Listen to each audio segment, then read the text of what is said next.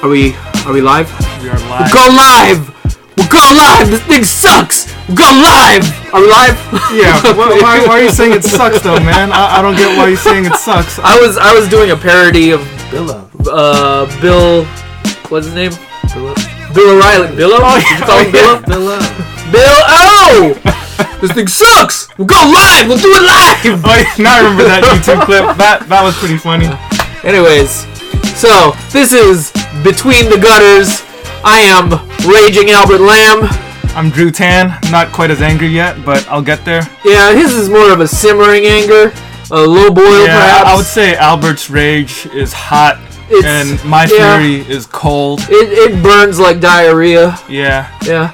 Today we have a special guest, contributor, our friend Mad Justin Twan, the Mad Mardigans of Mardigans. I don't know what I'm doing anymore. I don't know what you're doing. I'm hyping. Say hello, Justin. Hyphy Twan. Hyphy. What's up? I'm the counterbalance to the rage. Yeah. No. I refuse to accept that. He's just as mad as we are. We're all angry. We're three angry men in a closet. We're literally coming to you live from a closet today. From the closet. We should tell everybody that I don't know shit about comics, though. Justin is your average man on the street. I would say that he's his knowledge of comics is of a more artisanal kind. He's probably not into your run-of-the-mill Marvel or DC comics, but he does have an appreciation for independent comics, and he's been known to throw himself into that world. Yeah, sure. I think everything that I like is kind of like pretentious and pompous. So. Like Chris Ware. Yeah. Daniel Close. So you're not a fan of comics, you're a fan of pretense. I was a hipster before hipsters were a thing. That's true. Back in the day, we were going to the Alternative Press Expo. That's true. And Justin would actually go to the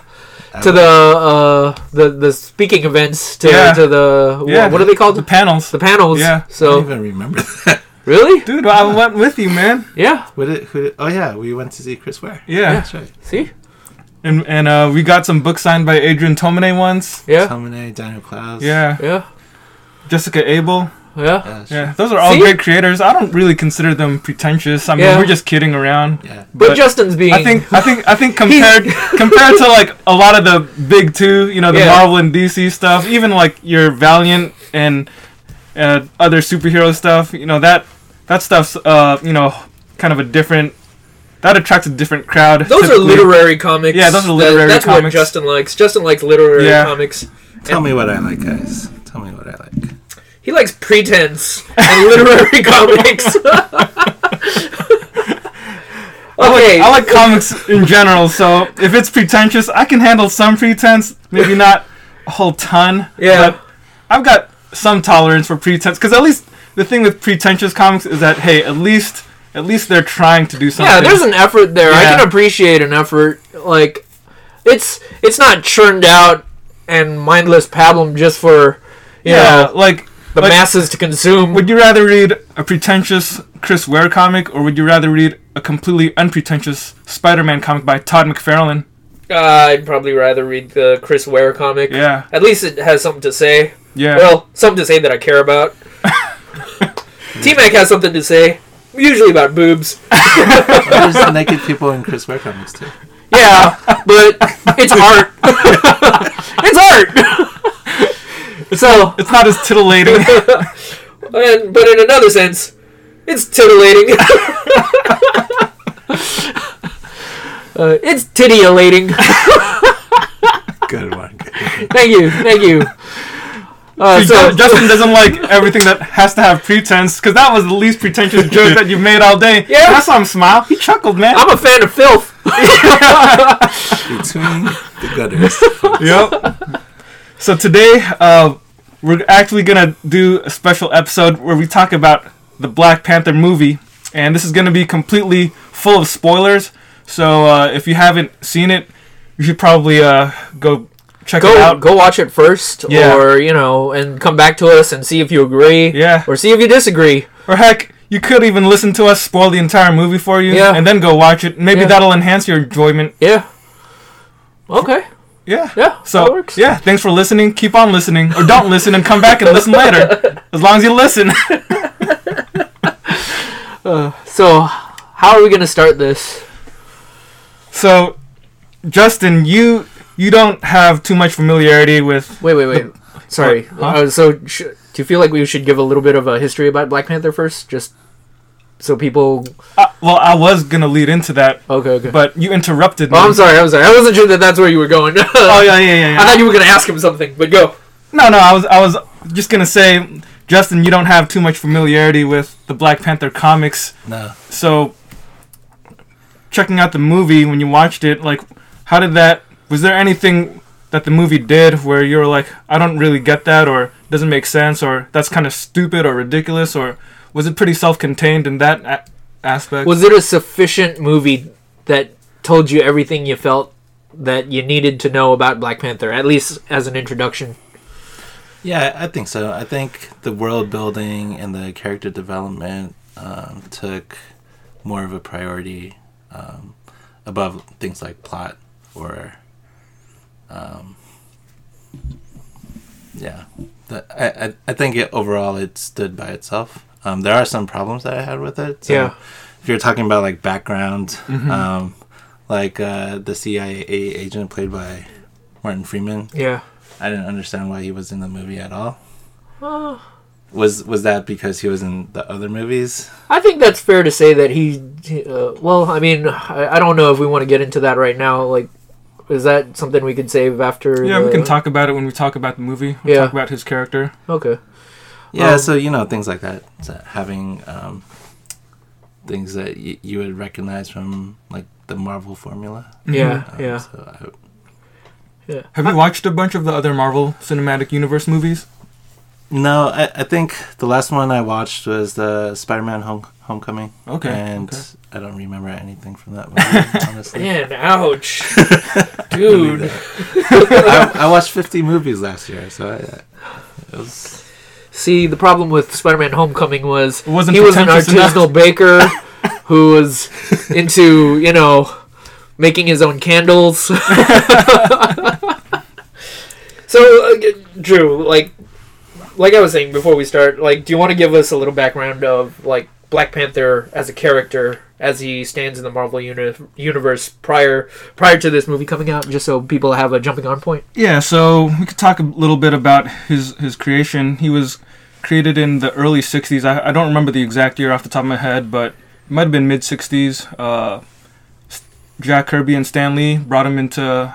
Two comic book legends, Yep. by the way. They brought him into existence in an issue of Fantastic Four. I forget the number. It might have been like issue 50 or 52 or something like that. It's crazy when you think about it, because that comic came out like when they were at the peak of their creative powers. They had just done stories that introduced, like the Inhumans, the Galactus trilogy, and Black Panther, and all this stuff going on. This Man, This Monster.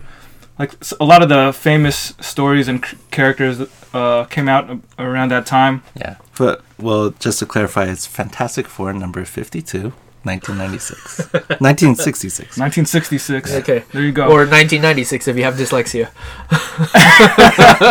That's not really 1699. 1AB cat paw.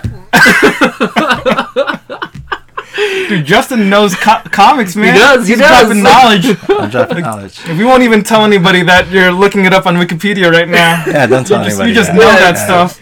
Yeah, he's drawing from his deep well of comics knowledge. Yeah. Well, He's got I do Asperger's know- and he's just obsessed with it. What wasn't that issue basically some sort of plot that revolved around Black Panther showing up as a villain and then tricking the Fantastic Four, and then later on he was like, surprise, it was just a test and I'm really your friend. Yeah. Dude, Justin knows stuff, Yeah, man. essentially. Dude, he knows stuff, Yeah. dude. Yeah. We should let you tell the Yeah. introduction. Yeah. You're our guy right now. And that's all I know. Yeah, but his introduction was basically, and I'm not too familiar with him as a character just because I'm not, he's not someone that I've read up too much on, but my understanding is, at least from the cartoons that I've seen. His introduction was just that he pegged the Fantastic Four as potential threats and was testing them to see if he would be able to defeat them in combat so that he could prove his own worth. Exactly. So, and then together they find out that, once the moment comes where they become friends and they find out that, his backstory is that his dad was killed by essentially this opportunist who was trying to steal resources from his kingdom. Huh? And sounds familiar. Yeah. Yeah. Did you see that episode? So should we go into just a brief description of the movie plot now, or? Yeah. You want to summarize it?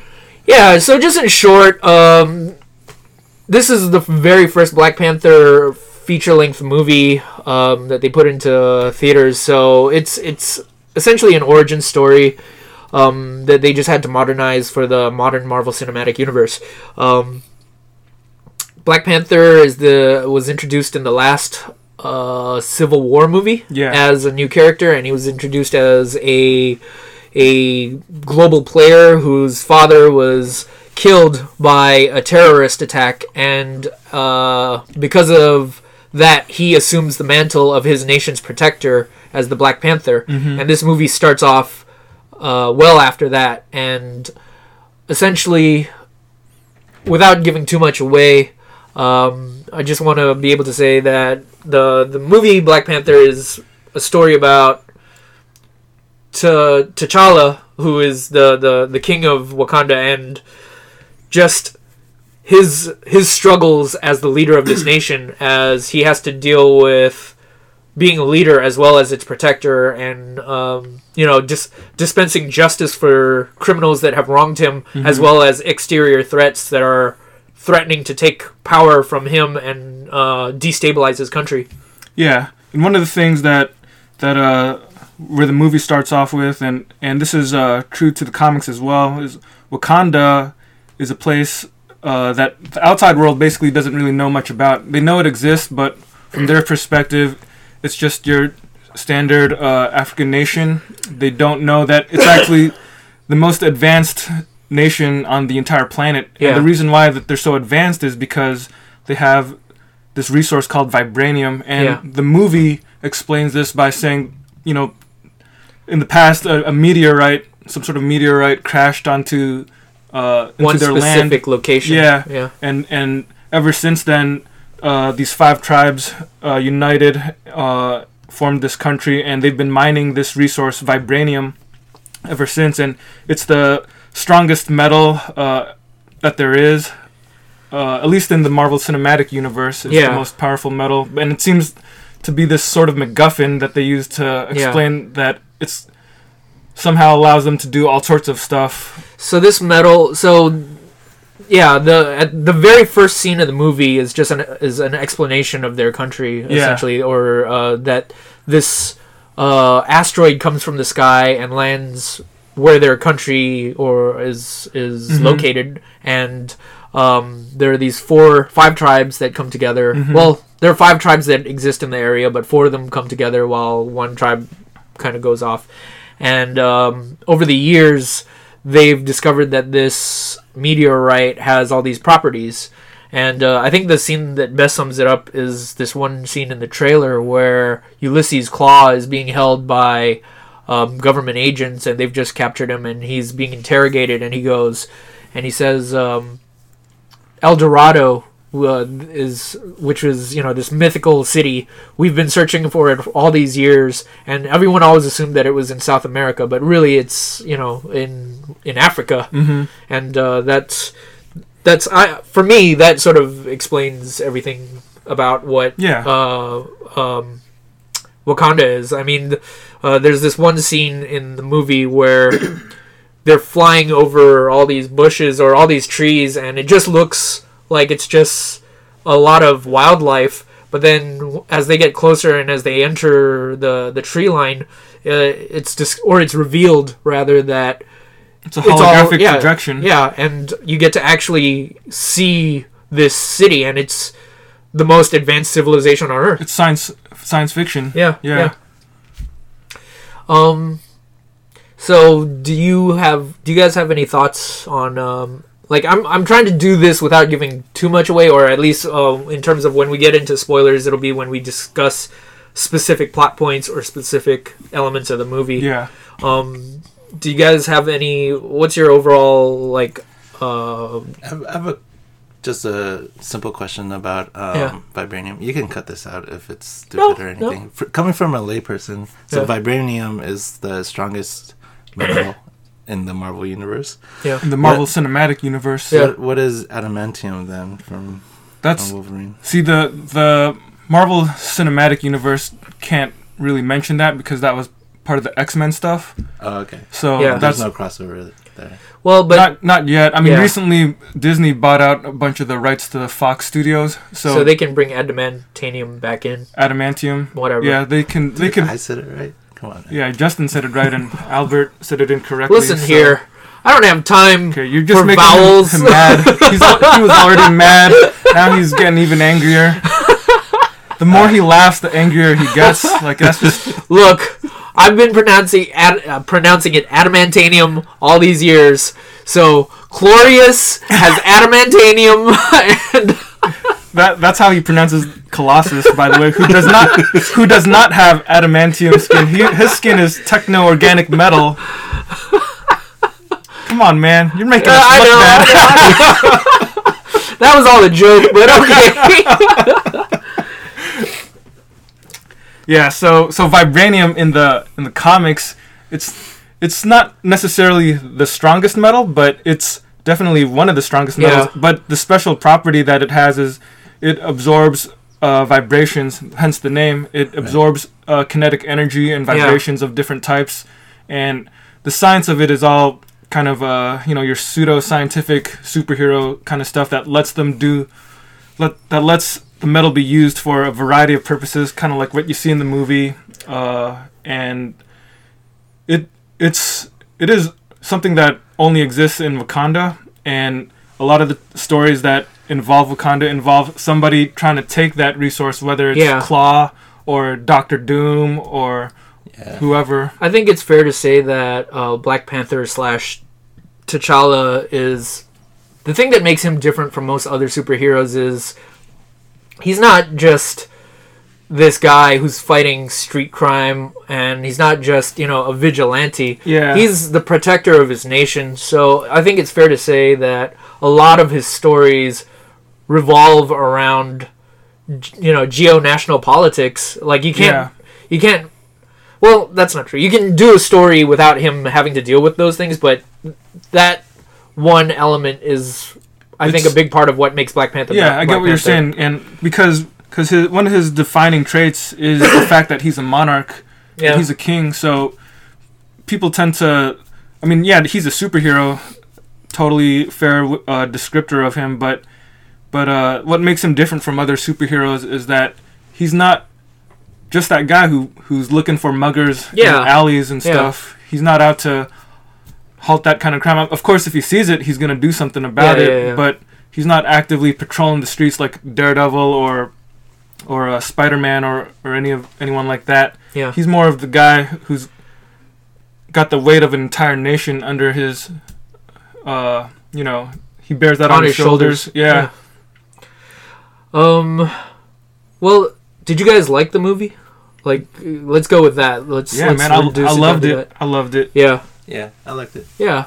I had a lot of affection for it too. I think it's I thought it was a pretty smart film that it had a lot to say about current events, but it also had a lot to say about just kind of the history of, I guess, African diaspora. Mm-hmm. So I thought that stuff was what was really fascinating to me. Although I will admit there were some things that I took issue with, but to be honest, those were so marginal that it didn't ruin my experience. Yeah. Is it worth talking about? Or were there? Oh yeah, of course. Do you want me to just? Oh, this okay. is your podcast. So. Okay. Well, that was a vague question to ask. But all right, let's talk about the things that you didn't like about the movie. I think the thing that I was talking with Justin and you about earlier was some of the technical things were things that I had issue with. I would say for the most part, it's a good looking movie. Like when you come into Wakanda and you see the nation, and when you look at the, it's beautiful. It's a beautiful country. It's a place I would want to visit, a place I'd want to see up close. When you look at everyone's outfits, like there's a lot of work put into the craft of the actual making of the movie that's definitely worth applauding. But the thing that irked me a little was I don't know if Ryan Coogler, or at least the people that he got to do like those particular scenes, I don't know if he's necessarily the best like fight choreographer, especially that last battle between him and Killmonger. There was it just kind of, I think. Are we getting into spoilers or? Yeah. Okay. I mean, we already We're gonna talk prefaced about it spoilers. at the beginning. Yeah. Yeah. So yeah, there was stuff. Basically, at the very end, the final battle between Black Panther and Killmonger. There's a lot of. It's almost video gamey, you know. And you mentioned, Drew, that it was Black Panther and Killmonger, and they were both wearing the Black Panther costumes. Yeah. And they were fighting in a black cave, and their costumes are already black. So it was dark. It was dark. It was hard to look at. I think what I attribute all of that stuff to is the CG work, and I think it's pretty bad. Yeah. Consistently bad in Marvel movies, in my opinion. But do you think they should go with a small art house CG company somewhere in Sweden? Maybe. Yeah, maybe, or maybe in New York, maybe like some guy working out of a loft. Huh? Yeah, No. with wax mustaches. Yeah, handlebar mustaches. Yeah. Who likes artisanal cheeses? Yeah, and coffees. Cheeses, croissants. Yeah. Okay.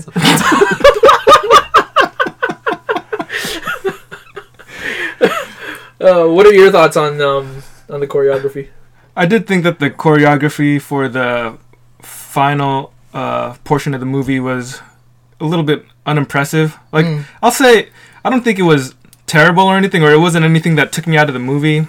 But if we're just looking for things to quibble about, you know, I would say those could have been a bit better. Because I think the fights that they had earlier on in the movie, I'm thinking particularly about those ritual battles when T'Challa was fighting M'Baku, and when he was fighting Killmonger, and they were just fighting one-on-one near that waterfall. I thought those looked fine. I agree. Yeah, and it's kind of reminiscent of Coogler's other films like Creed. Yeah. So they had those long takes with the one-on-one boxing matches, and it seemed like Coogler is definitely capable of pulling off those great action shots and choreography, but I don't know about the CG work at the end. Yeah, when they had the armies battling with the giant rhinos. Don't get me wrong, I love the rhinos. That was fun.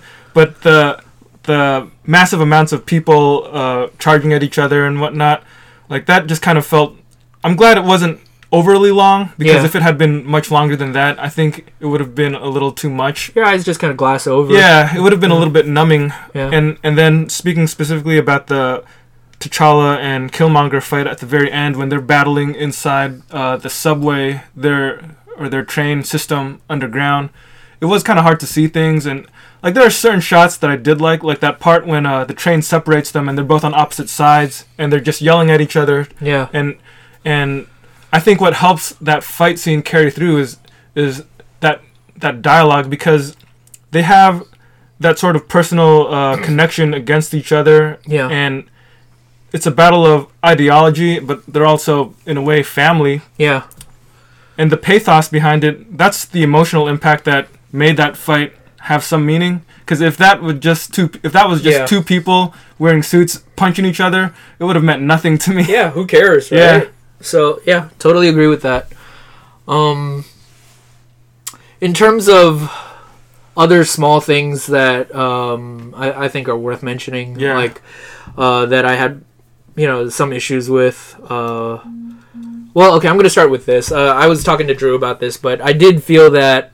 So one of the villains that they introduced earlier on in the movie was M'Baku. If you read comics, he's known as the Man-Ape, and this might be a quibble for a person. It really just kind of depends on the severity of your dedication to how true the comics are. But my thing was, there's a scene where Black Panther first battles Killmonger, and Killmonger basically throws him over a cliff, and you assume that he's dead. And Black Panther's allies flee Wakanda into the hills to seek out help to basically overthrow Killmonger now that he's assumed the position of king.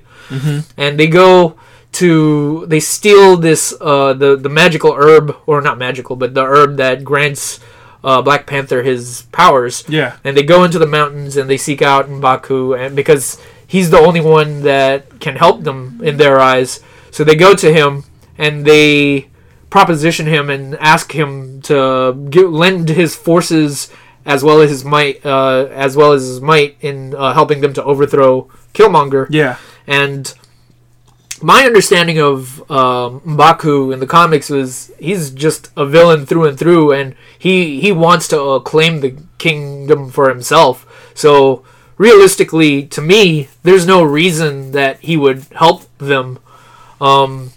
They did establish that there was a battle between M'Baku and T'Challa earlier in the film where T'Challa spares his life. So he makes him tap out, bro. Yeah, he makes him tap out. And so they do establish that there's a life debt there to be owed. But it was still something that I had to kind of wrap my head around. Because what ends up happening is M'Baku... He accepts the Queen and the other allies of Black Panther, Shuri and Nakia. Yeah, Shuri and Nakia. He accepts them into his kingdom, and he reveals that they found T'Challa's body, and from there they revive him and they plan their comeback essentially. What are your guys' thoughts on this? Yeah, so coming from somebody that doesn't read the comics at all, I kind of felt similarly to your argument of like, when is M'Baku just, take it, right? Yeah. So even when they were using the pummel stone to make that magical or whatever special herb into like the elixir for T'Challa to drink, I was like, when's he gonna take that? He should just grab it and drink it himself. Yeah. But I also see it from the other side with the life that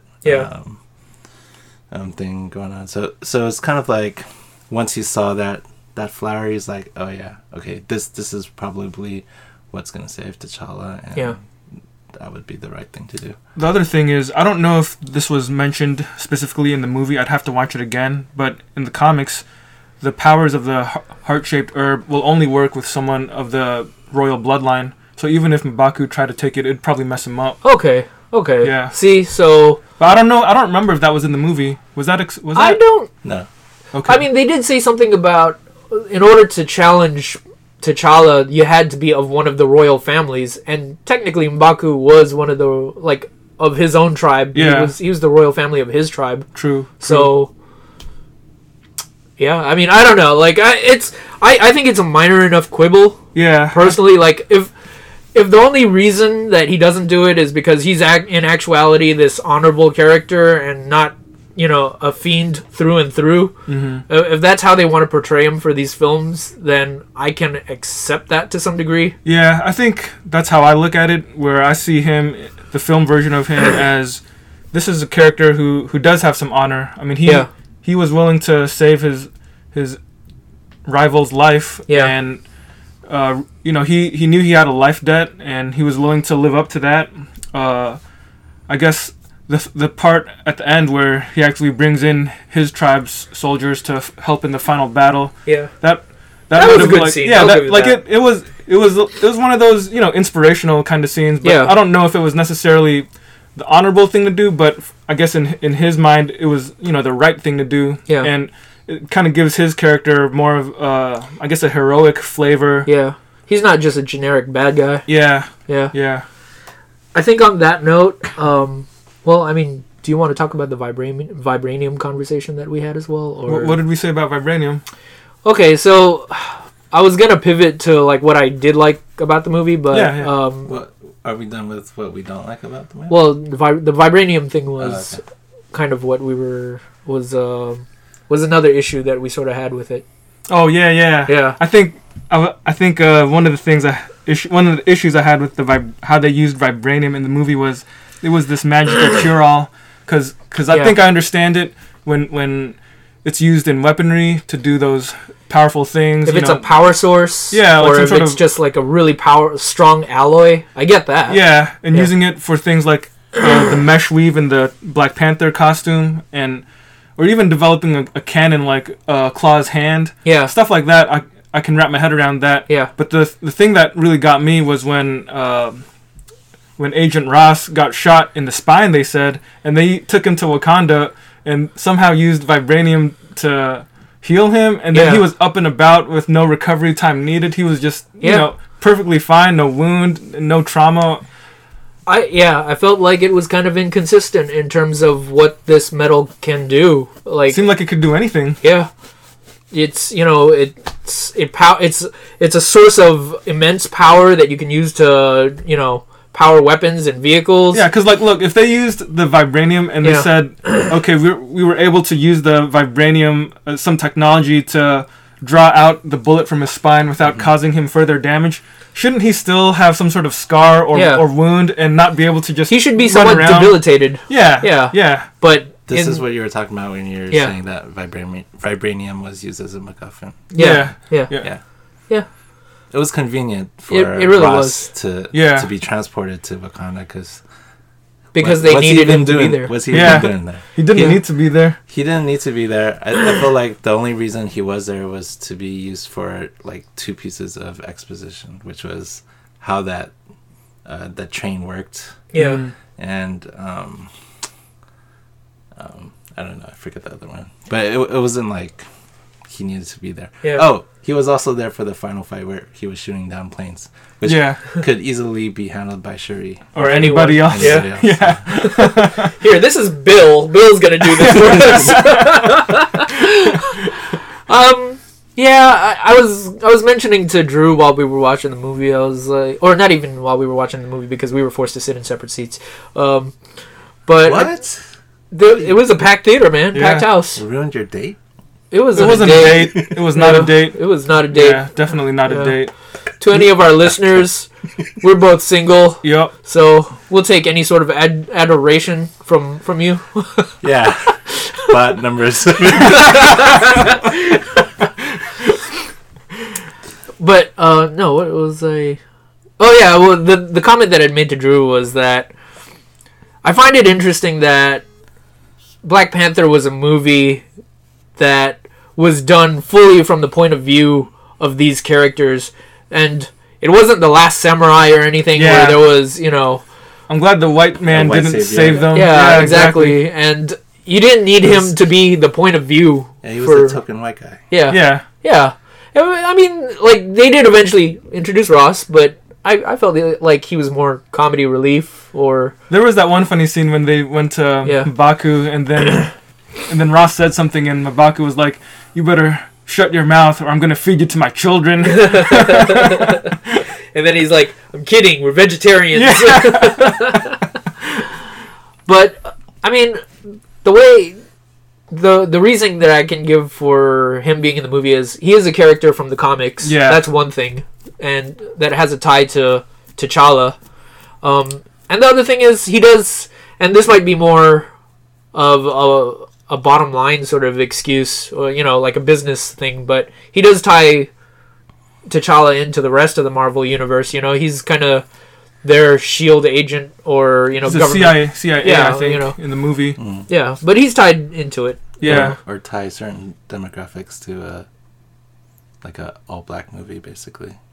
But we don't have to go there. Well, I mean, it's not like he was on the poster, was he? I think he Yeah, was. he was Oh, on the poster. but was And he so huge? Andy Serkis. So, Okay. No, but I'll give. Andy Serkis didn't need to be in the movie either. I felt. I think Killmonger had enough depth. I think Killmonger is a great villain, and he could have just showed up and said, "I'm the son of Yeah. what's his face and showed the ring. And I will say that when I thought about the movie at a later point, I don't know if I would have vocalized it the same way, but if they had, one of the issues that I had with the movie was after Killmonger takes over the throne, it does feel kind of rushed to like get to that final battle where. You think the pacing is a bit too fast there? Yeah, I mean, like if he had taken over the throne like a little bit earlier, I think it could have drawn it out a little bit, and yeah, but again, it's a minor quibble. Yeah. I do like Andy Serkis's performance though. Don't get me wrong. I just didn't see like the need for him to be there. He looked like he was having a lot of fun. Yeah. Yeah. Well, and I feel like it needs to be said though, but Claw is a big part of T'Challa's backstory. Yeah. So it's they're kind of tied together. It's hard for me not to to separate those two. Yeah. So before going into the movie, did you think Claw was going to be the main villain? I didn't think he was going to be the main villain. I assumed Killmonger would be. Well, were you surprised when he was killed in the middle of the movie? I was, actually. I was not expecting him being Claw, right? So the counter argument is that maybe they're doing something here where they're subverting your expectations, right? So it's like, hey, we have this. Oh, he even says it in the movie where he's like, I thought you were a certain character when he was when Claw was talking to Killmonger. He's like, what did he say? I thought you were who? I thought you were. Oh, he didn't realize that he was Wakandan, basically.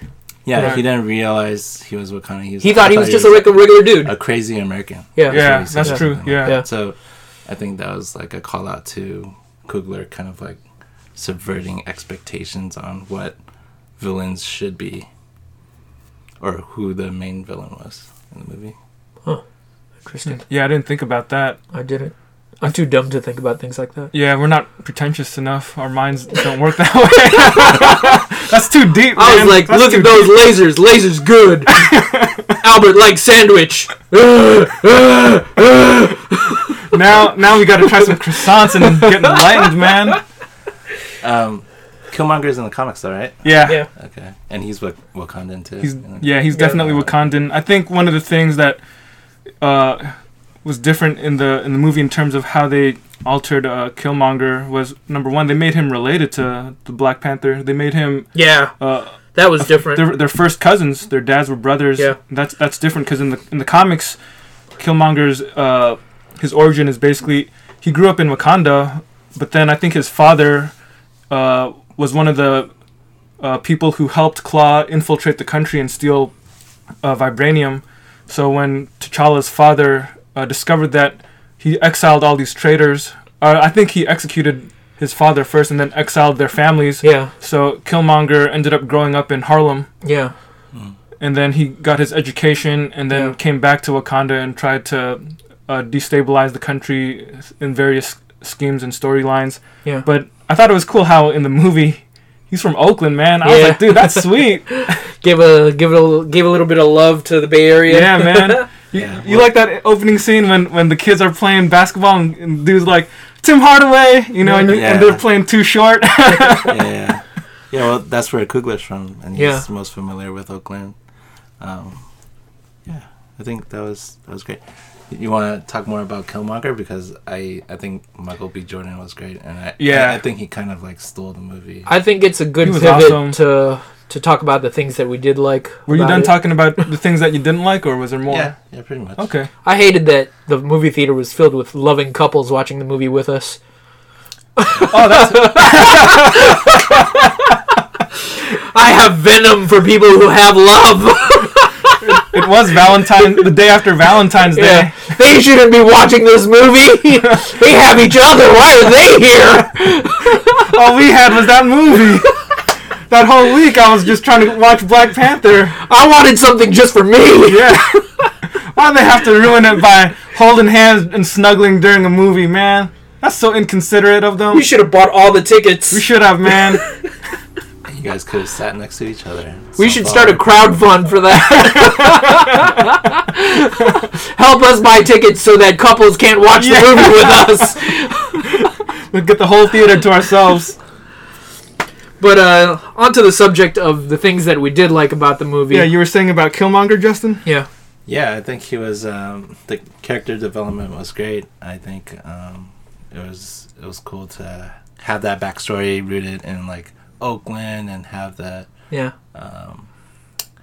appreciation for the sort of like black anger that a lot of people experience. Yeah. And have that be a certain complexity in the character of Killmonger where you can empathize with, and it makes things more complicated in your feelings. Like, is this guy really a bad guy? I don't know. Maybe I just feel sorry for him, or maybe you can understand why he feels the way he does. Yeah, like his anger is justified, Yeah. and that puts you in a position that you wouldn't normally feel in a superhero movie.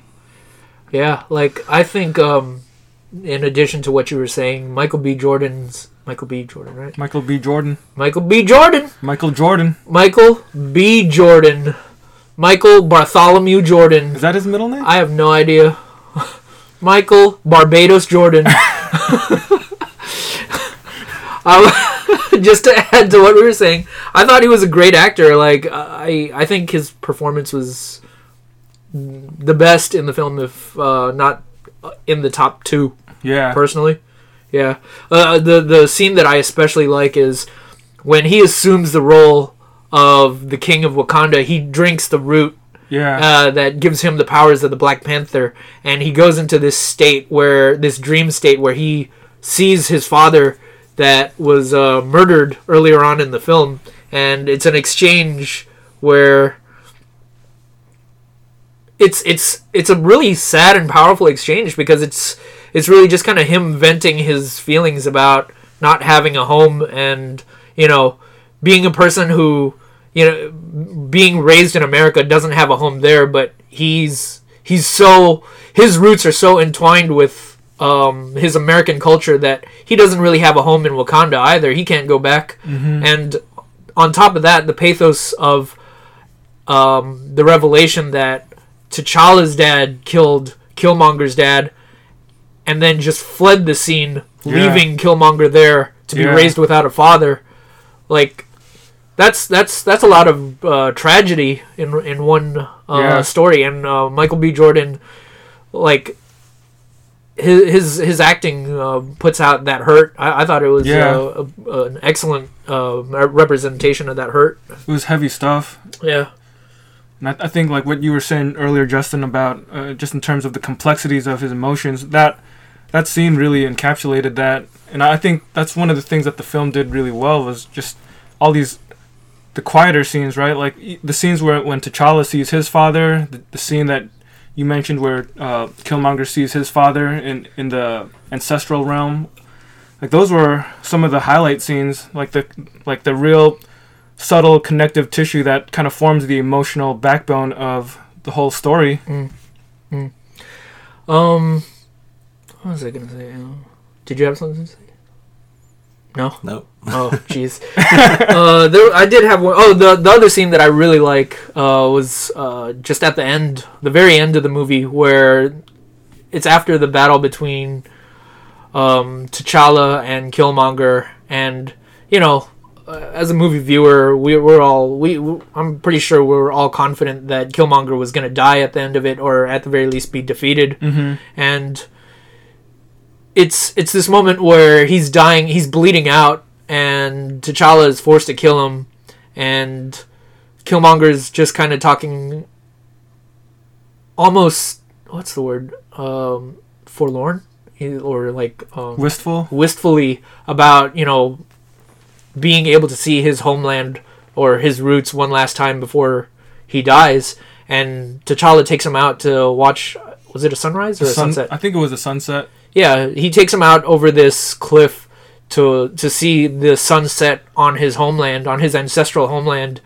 And I thought that was a really moving final moment. Yeah, that was definitely powerful, because it was the scene where T'Challa was basically like, he felt sorry for him, right? Like, there was definitely a sense of kinship or pity even.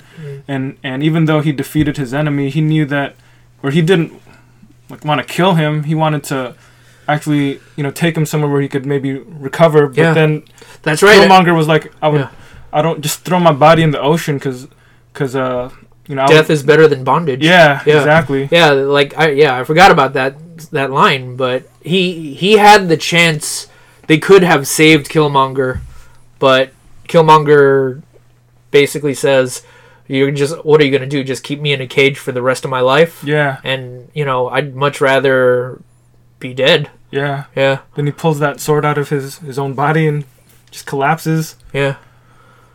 The other thing that I really liked about, or that resonated with me a lot, was I think the bigger themes of the movie. Like, I think the stuff that Coogler put in the script, just what he had to say. I don't know if I could fully articulate accurately what he had to say about, the African American experience. I clearly don't have that level of insight, but I can try. Mm-hmm.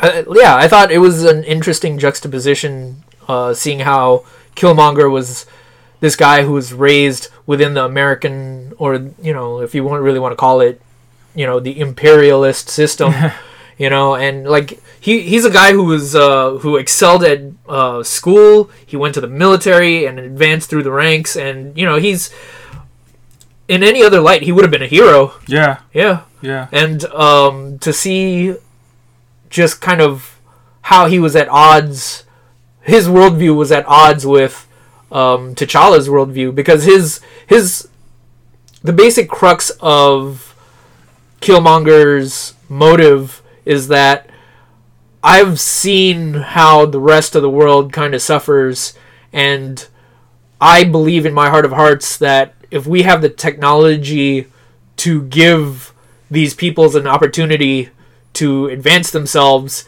then it is our right to do it. Duty. It is our duty to do it.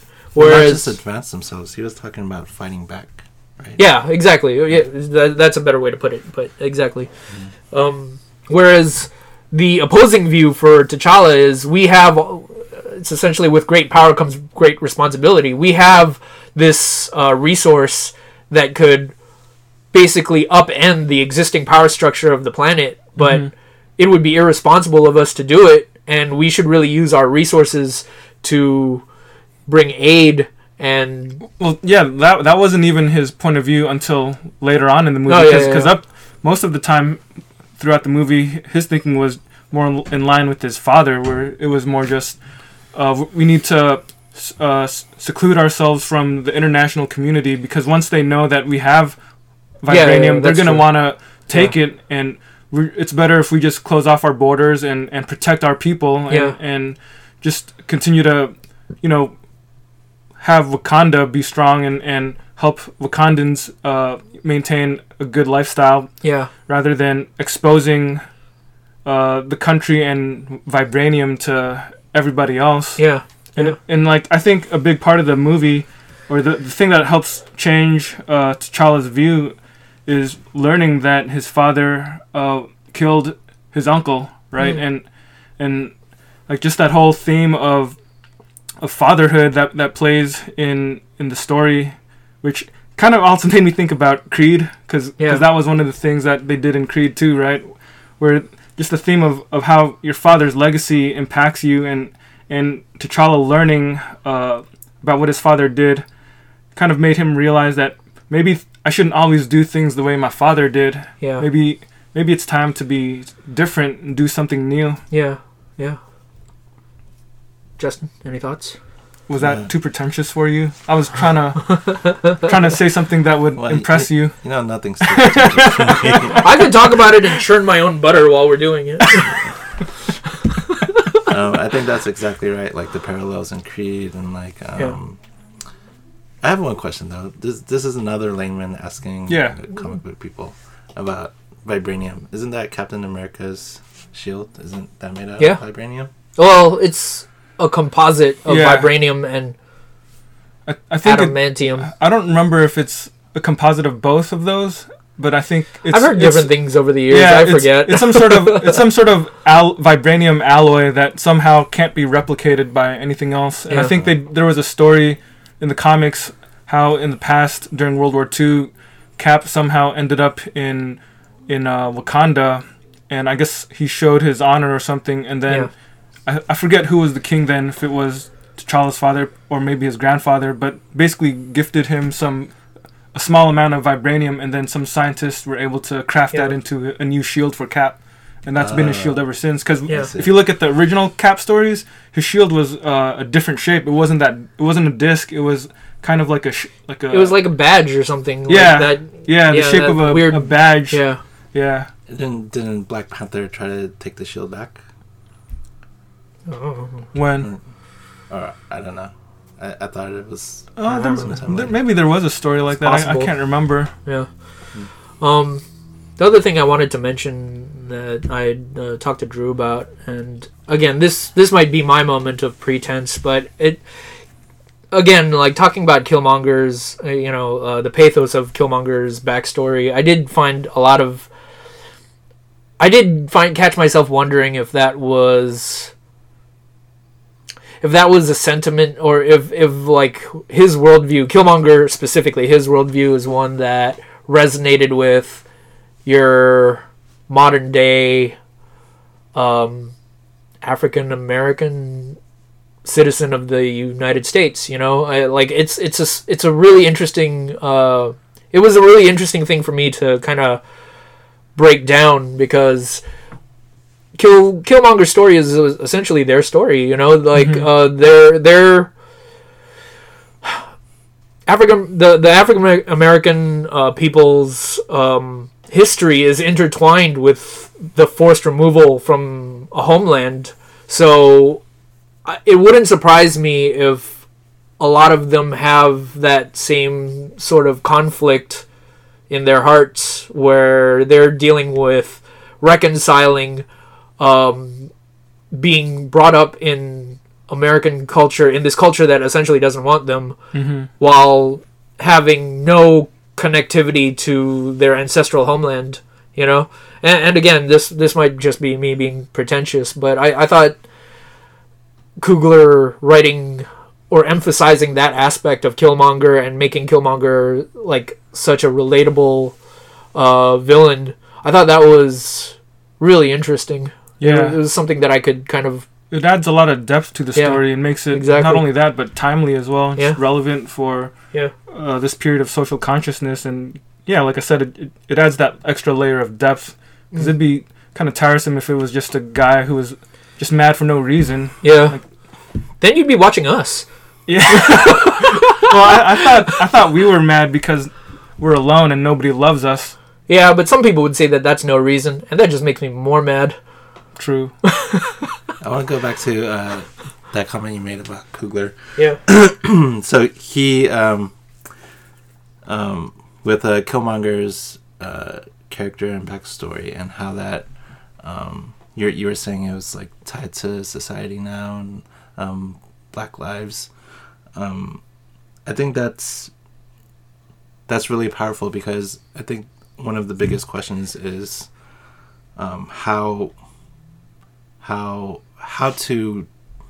what to do with like anger. Like what do we do with like all this anger that's built up, where we feel like there's so much injustice and like how things aren't fair for everybody, and like what do we do with that anger? And I think T'Challa kind of his path is kind of like showing people maybe this is another way, but this is another the third way, an avenue of like how to help, or how to deal with that anger. Yeah.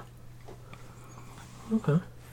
Yeah, I think one of the things that you reminded me of was that scene towards the end when, or maybe it was even during the credits scene, where he was basically saying Earth is one tribe. Yeah. Yeah. And at like the UN. Yeah. Yeah. I did like. That was a dig at Trump. Yeah, I did kind of wonder if that was something that he had made after the recent controversies of Trump saying things like Africa is a shithole. Yeah, Yeah. like that one It guy. was a wink. I felt like it was a wink. That one white guy who was like, "What does your country have to offer us?" Yeah. I was like, Yeah. I thought that made me laugh. it made me laugh too. I mean, and on that note, I like in terms of the more superficial things that I did like about the movie. Like, it's a funny movie. Yeah, Yeah. there was some great comedy. Yeah, it like sprinkled throughout. Shuri had a lot of great lines. Yeah. Killmonger too. Killmonger Yeah. had some. Yeah.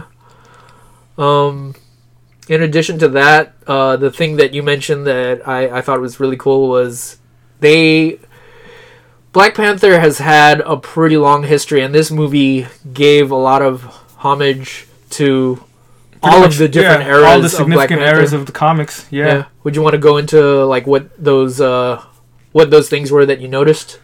Well, I'd say first of all, trying to go in chronological order here, off the top of my head, but Wakanda itself, right? The way it was designed as this futuristic science fiction place, that's like it. I mean, I wouldn't say in the movie it didn't look like Kirby, but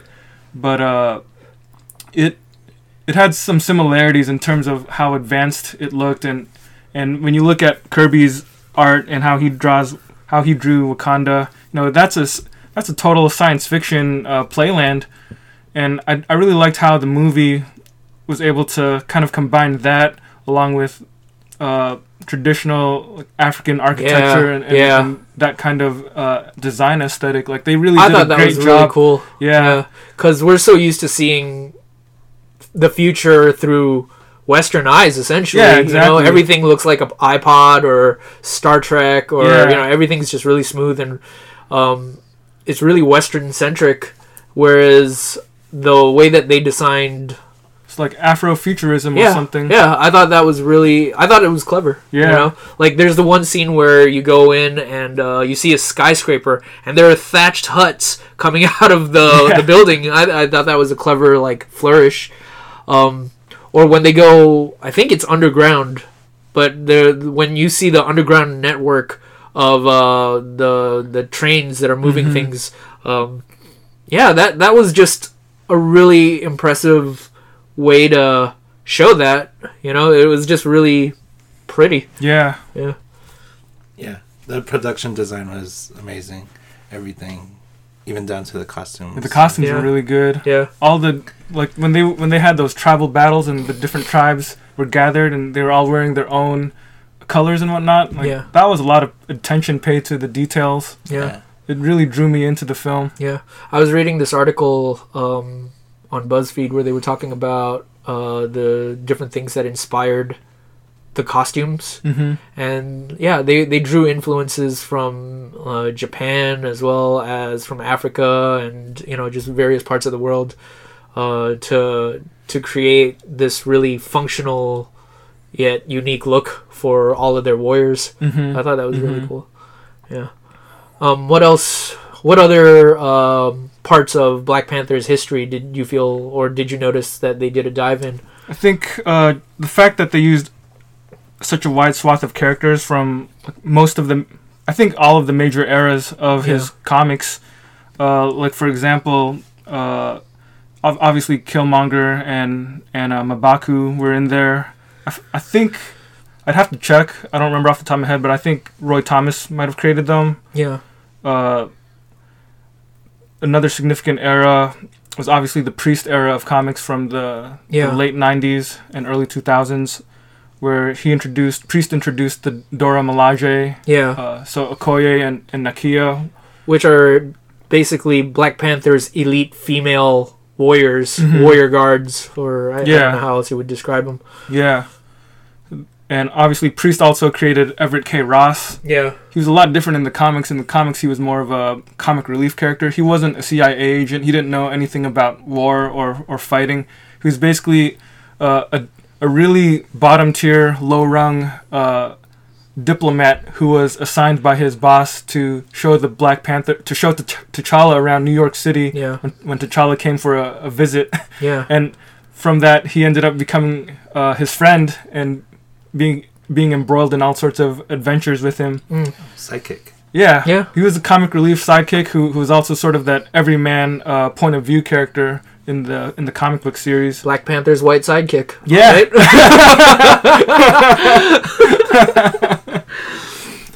And Shuri, Yeah. Black Panther's sister, she was created by Reginald Hudlin. Yeah, I didn't like that run Yeah. of comics, but that's a character who has lasted, and she's been significant in the mythos in the Marvel universe. Yeah, like I wasn't a fan of Reginald Hudlin's work either, but you can't deny that he had a long run on Black Panther, and for a certain group of people, that was the Black Panther that they grew up with. And you know, again, this is Ryan Coogler doing a pretty deep dive of Black Panther's history and just cherry picking the best things about all of the eras, including the current eras by Ta-Nehisi Coates. Yeah, definitely. I think a lot of the things that we saw Coates do in his run that's still going on right now, like the way that the suit works, and the way it looks. I think who designed that? Brian Stelfreeze. That looks very similar to the way the suit looks in the movie. The use of Ramonda, of T'Challa's mother. Yeah. She's a big part of the Ta-Nehisi Coates run. Yeah. Ayo, who was one of the main characters in the comic, she was. I guess I didn't even notice her in the movie, but somebody said her name, and I was like, "Oh, that's supposed to be her." She's one of the Dora Milaje, so that was cool. I feel like there was something else I was forgetting. The costume. The costume. Killmonger costume. The Killmonger costume. I can't remember who was the artist who originally came up with that look. It wasn't Texiero, was it? I can't recall off the top of my head. Okay. Oh, another era though that we didn't mention was the Don McGregor stuff. You know, Panther's Rage. Yeah, I think he was able to. He wrote this stuff in the 70s where he was able to take guys like M'Baku and Killmonger and basically show what they wanted from Wakanda and how they wanted the throne and wanted to take over. So I think those elements were definitely an influence on the movie. And the other thing that I also got to mention is Jonathan Hickman, right? What he did in New Avengers. Yeah. I was super happy when I was watching the movie during that scene when they were in South Korea and Black Panther has Claw at his mercy, and then Claw begs for mercy, right? And then T'Challa just says, "Every breath you take from me is a mercy." Yeah. And that's a line directly from a Jonathan Hickman comic. Which is, FYI, on our top 25 list of greatest Marvel comics of all time. Yup. Plug. Good stuff, man. Thank you. I try.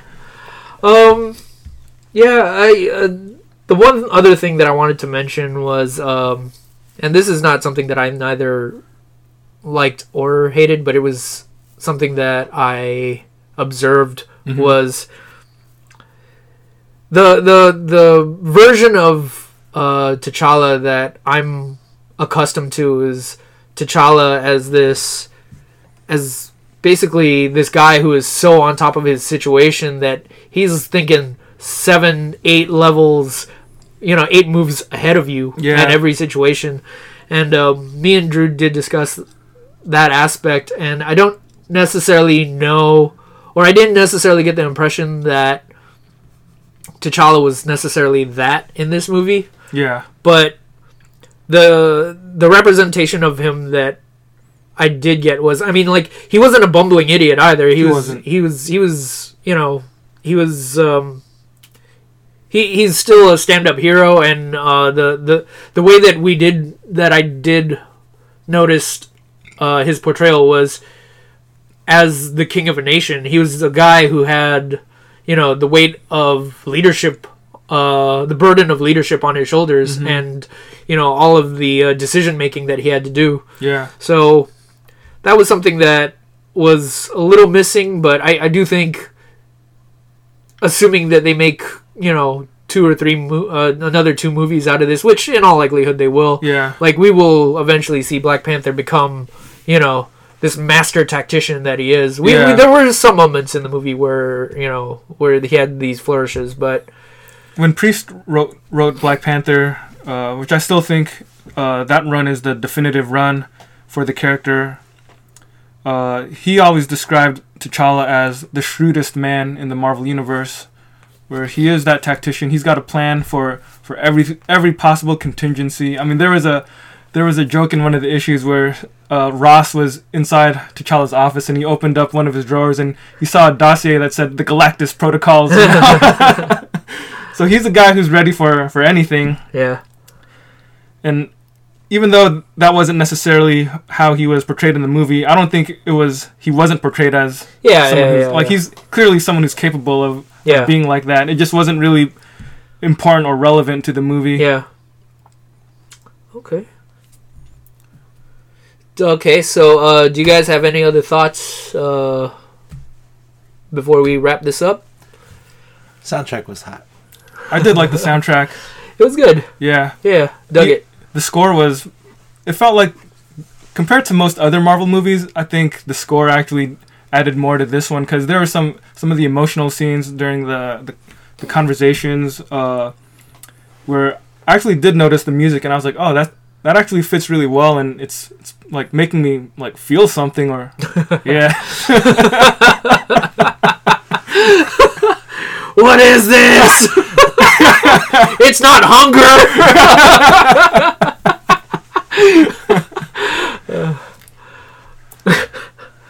All right, so you guys want to talk about the stinger at the end, the one after the UN one? Oh yeah. The final post-credit scene where they show Bucky and the kids are calling him the White Wolf.